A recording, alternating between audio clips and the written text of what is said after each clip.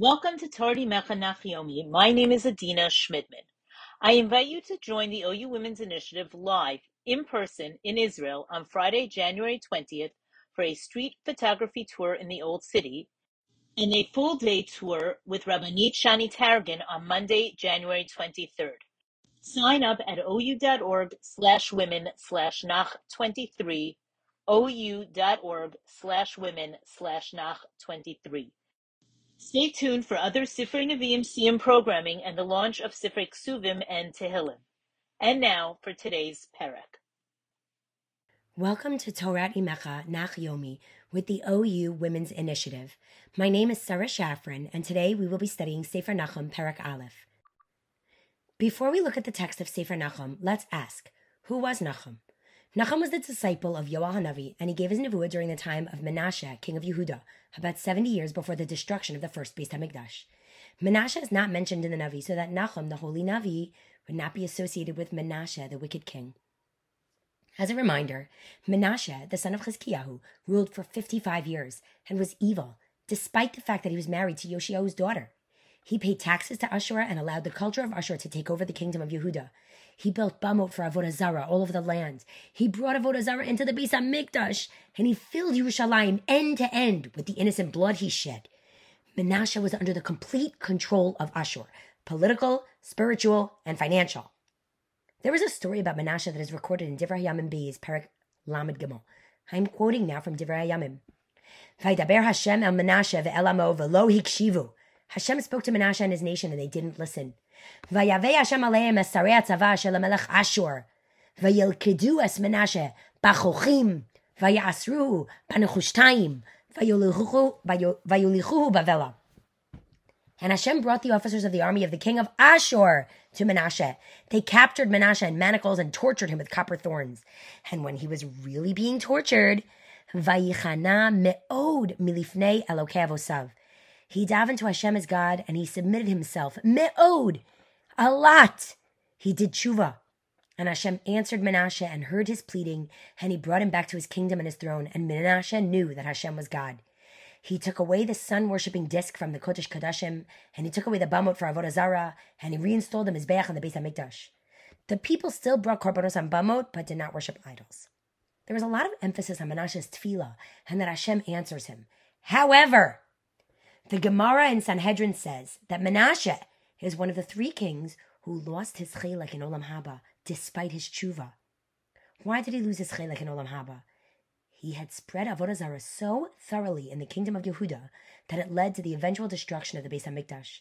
The people were never able to turn from the influence of Menashe despite his grandson Yoshiahu's efforts. So, now we have some context for the time during which Nachum gave his nevuah. The northern kingdom has already been exiled by Ashur, and the southern kingdom is under strong influence and control by Ashur.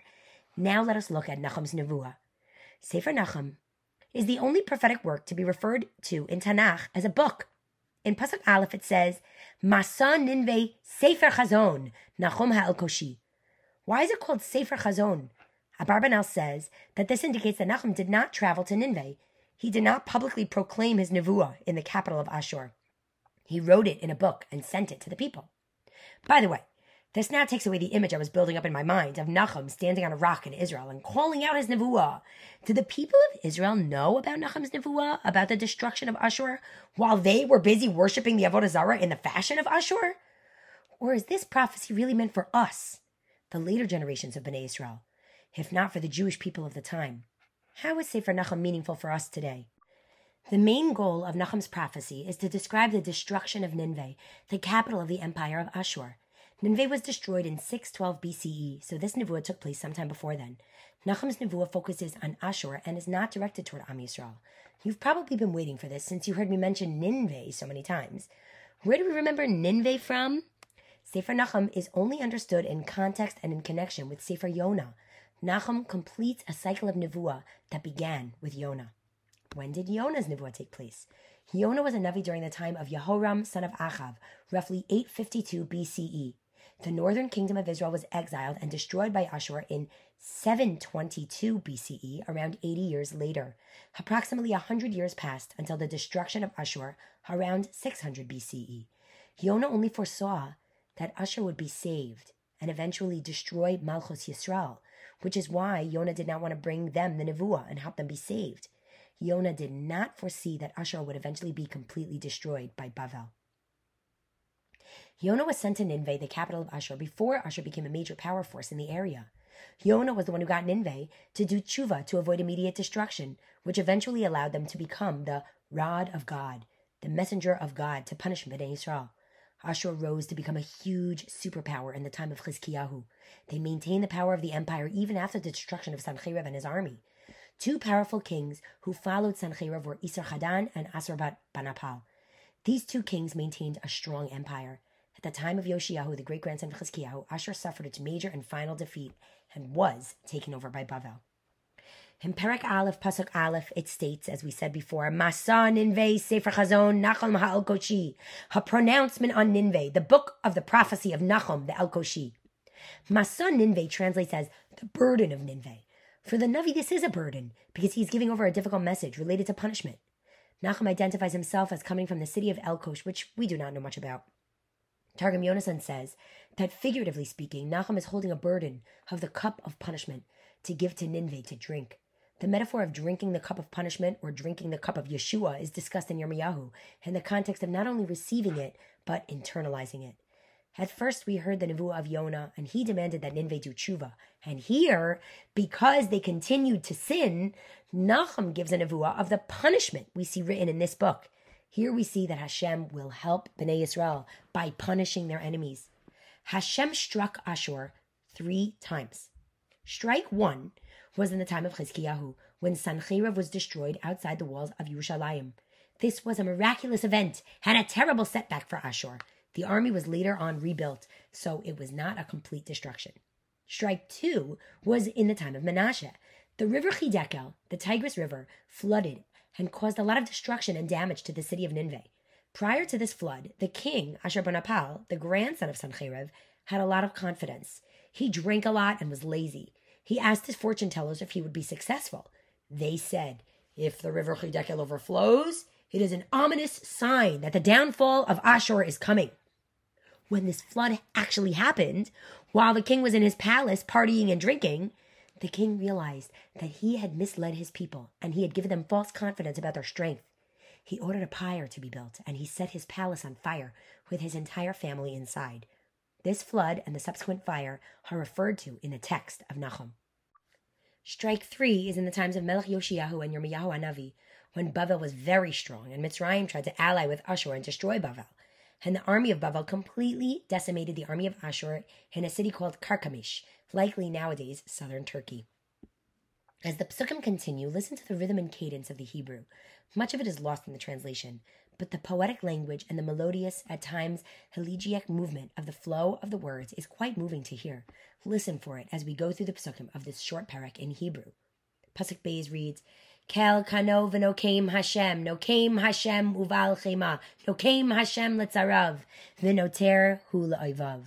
Hashem is a passionate, avenging God. Hashem is vengeful and fierce in wrath. Hashem takes vengeance on his enemies. He rages against his foes. Why is the word nokeim, referring to Hashem's vengeance, repeated 3 times in this pasuk? Malbim gives 2 reasons. Number 1, as we already said, there were 3 major strikes against Ashur before they were finally destroyed completely. Number 2, when the king of Ashur exiled Malchus Yisrael, he came in 3 waves. One time he exiled 1 group of Shvatim, the next time a few more, and the third time he completed the exile of all 10 Shvatim. Hashem took Nakama for each of these 3 times. Pasuk Gimel, Hashem erech apayim ugdal koach, v'nakeh lo yenakeh. Hashem b'sufa uv'sa'ara darko, v'anan avak raglav. Hashem is slow to anger and of great forbearance, but Hashem does not remit all punishment. He travels in a whirlwind and storm, and clouds are the dust on his feet. We have recognized this language of the pasuk as a reference to the Yod Gimel Midos of Hashem that are usually related to God forgiving us. How does Nachum use them? Hashem has been slow to anger toward Nineveh since the time of Yonah. At that time, they did tshuva for Hamas, which refers to violence or sins against each other. They repaid that which they stole, etc. They did tshuva for sins against each other, but not for sins against God. They continue to worship idols and bring disrespect to the honor of Hashem. Hashem gave them a chance and was slow to anger with regard to his honor. He was only going to destroy them immediately, in 40 days, regarding the Hamas, the danger they were causing to other human beings. But now that they have not stopped bringing dishonor to the name of Hashem, Hashem is Lo Yinakeh.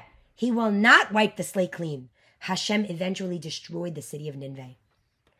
Other Nevi'im and Treyasar discuss the Midos of Hashem. When Hashem gave Moshe Rabbeinu the second Luchos, he listed the Yud Gimel Midos. Each of these Midos is highlighted somewhere in Treyasar.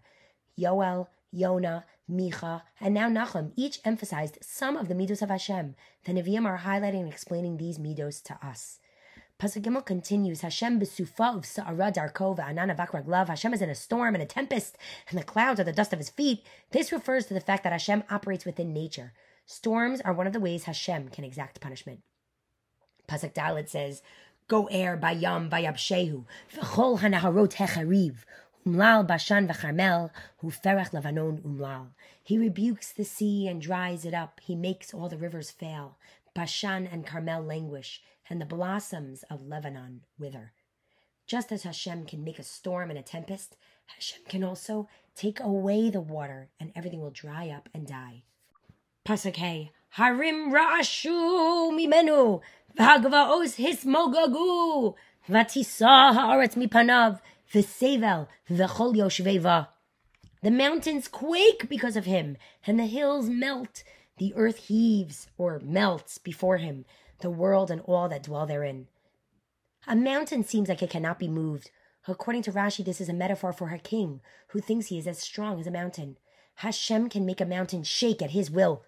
Vatisah haaretz has various explanations according to different opinions, but Radak says it means the land will burn or smolder after a fiery destruction, which connects with the next pasuk, pasuk Vav. Lifnei za'amo mi ya'amod, u'mi yakum b'charon apo, chamaso nitcha cha'ish, v'hatzurim nitetzu mimenu. Who can stand before his wrath? Who can resist his fury? His anger pours out like fire, and rocks are shattered because of him. In reference to the aforementioned patience of God, where he, so to speak, holds in his anger and does not punish right away, here we see that once Hashem's anger is released, it pours out like fire, almost like a volcano erupting. Pasuk Zayin, Tov Hashem lama'oz biyom tzara v'yodea chosevo. Hashem is good to those who are strong in their connection to him, a haven on the day of distress. He is mindful of those who seek refuge in him. As the imagery of destructive events in nature, like floods and volcanoes, builds up in the text, you can imagine an individual in the middle of the lava on the ground around him, and he is holding on to the top of a strong pole or tower. Or as the flood rushes by, he is holding on to a tower. This image conveys a man of faith. Hashem will save the tzaddik. What a beautiful message of reassurance to us in the middle of this parak full of destruction, and the metaphor of a life experience feeling like a flood around you, and you are holding on to a pole to save yourself. That pole is your faith. If you are among the chosevo, among the people who truly seek refuge in Hashem, then Hashem will be good to you. And not only are you someone who seeks refuge in God, but you are a tzaddik. For where else do we see the word oz? Ibn Ezra makes a connection to Sefer Mishlei in his comments on this pasuk and says that the word ma'oz can be compared to Migdal Oz. In Sefer Mishlei it says, Migdal Oz Shem Hashem Bo Yarutz Tzadik V'Niskav. The name of Hashem is a tower of strength to which the righteous man runs and is safe. In the middle of this parak, Nachum reminds us that even if the world is being destroyed around you, if you have faith in Hashem, he can save you no matter what kind of distress is in the world. What an amazing pasuk! Psukim Ches, Tes, and Yod refer to the flood that caused Ashurbanipal to burn himself, his wife, and his children in a pyre in his palace, as referenced earlier. Huvashetef over kala, ya'aseh mekoma, v'ohivav yiradef choshech. Ma techashavun el Hashem, kala hu oseh, lo sakum pa'amayim tzara. Ki ad sirim svuchim, uchsavam svuim, uklu kekash yavesh malei. And with a sweeping flood, he makes an end to those who oppose him, and he chases his enemies into darkness. Why will you plot against Hashem? He wreaks utter destruction. No adversary opposes him twice. For like men besotted with drink, they are burned up like tangled thorns, like straw that is thoroughly dried. Pasuk Yud Aleph. Mimech yatsa choshev al Hashem ra'a yoetz b'liya'al. From you, Ashur, came someone who thought negatively towards Hashem, an advisor with evil intentions. Who is this pasuk referring to? Someone who personifies arrogance, who did not only challenge the nations around him, but he challenged God himself. Who is it? It is Sancheriv. Sancheriv conquered all of Malchus Yisrael. He came into Malchus Yehuda and conquered city after city. He finally decided to challenge and try to conquer Yerushalayim. But the nature of his fight with Yerushalayim was not only against the people, but rather against Hashem as well. This story appears in Sefer Melachim and in Sefer Yeshayahu. Sancheriv had heard that Yeshayahu was saying to Chizkiyahu Melech Yehuda that Hashem will not give over the city of Yerushalayim to Ashur. Sancheriv sent a message to Chizkiyahu. Ko somrun al Chizkiyahu Melech Yehuda lemor. Al yisiyacho alokecha asher ata boteach bo lemor.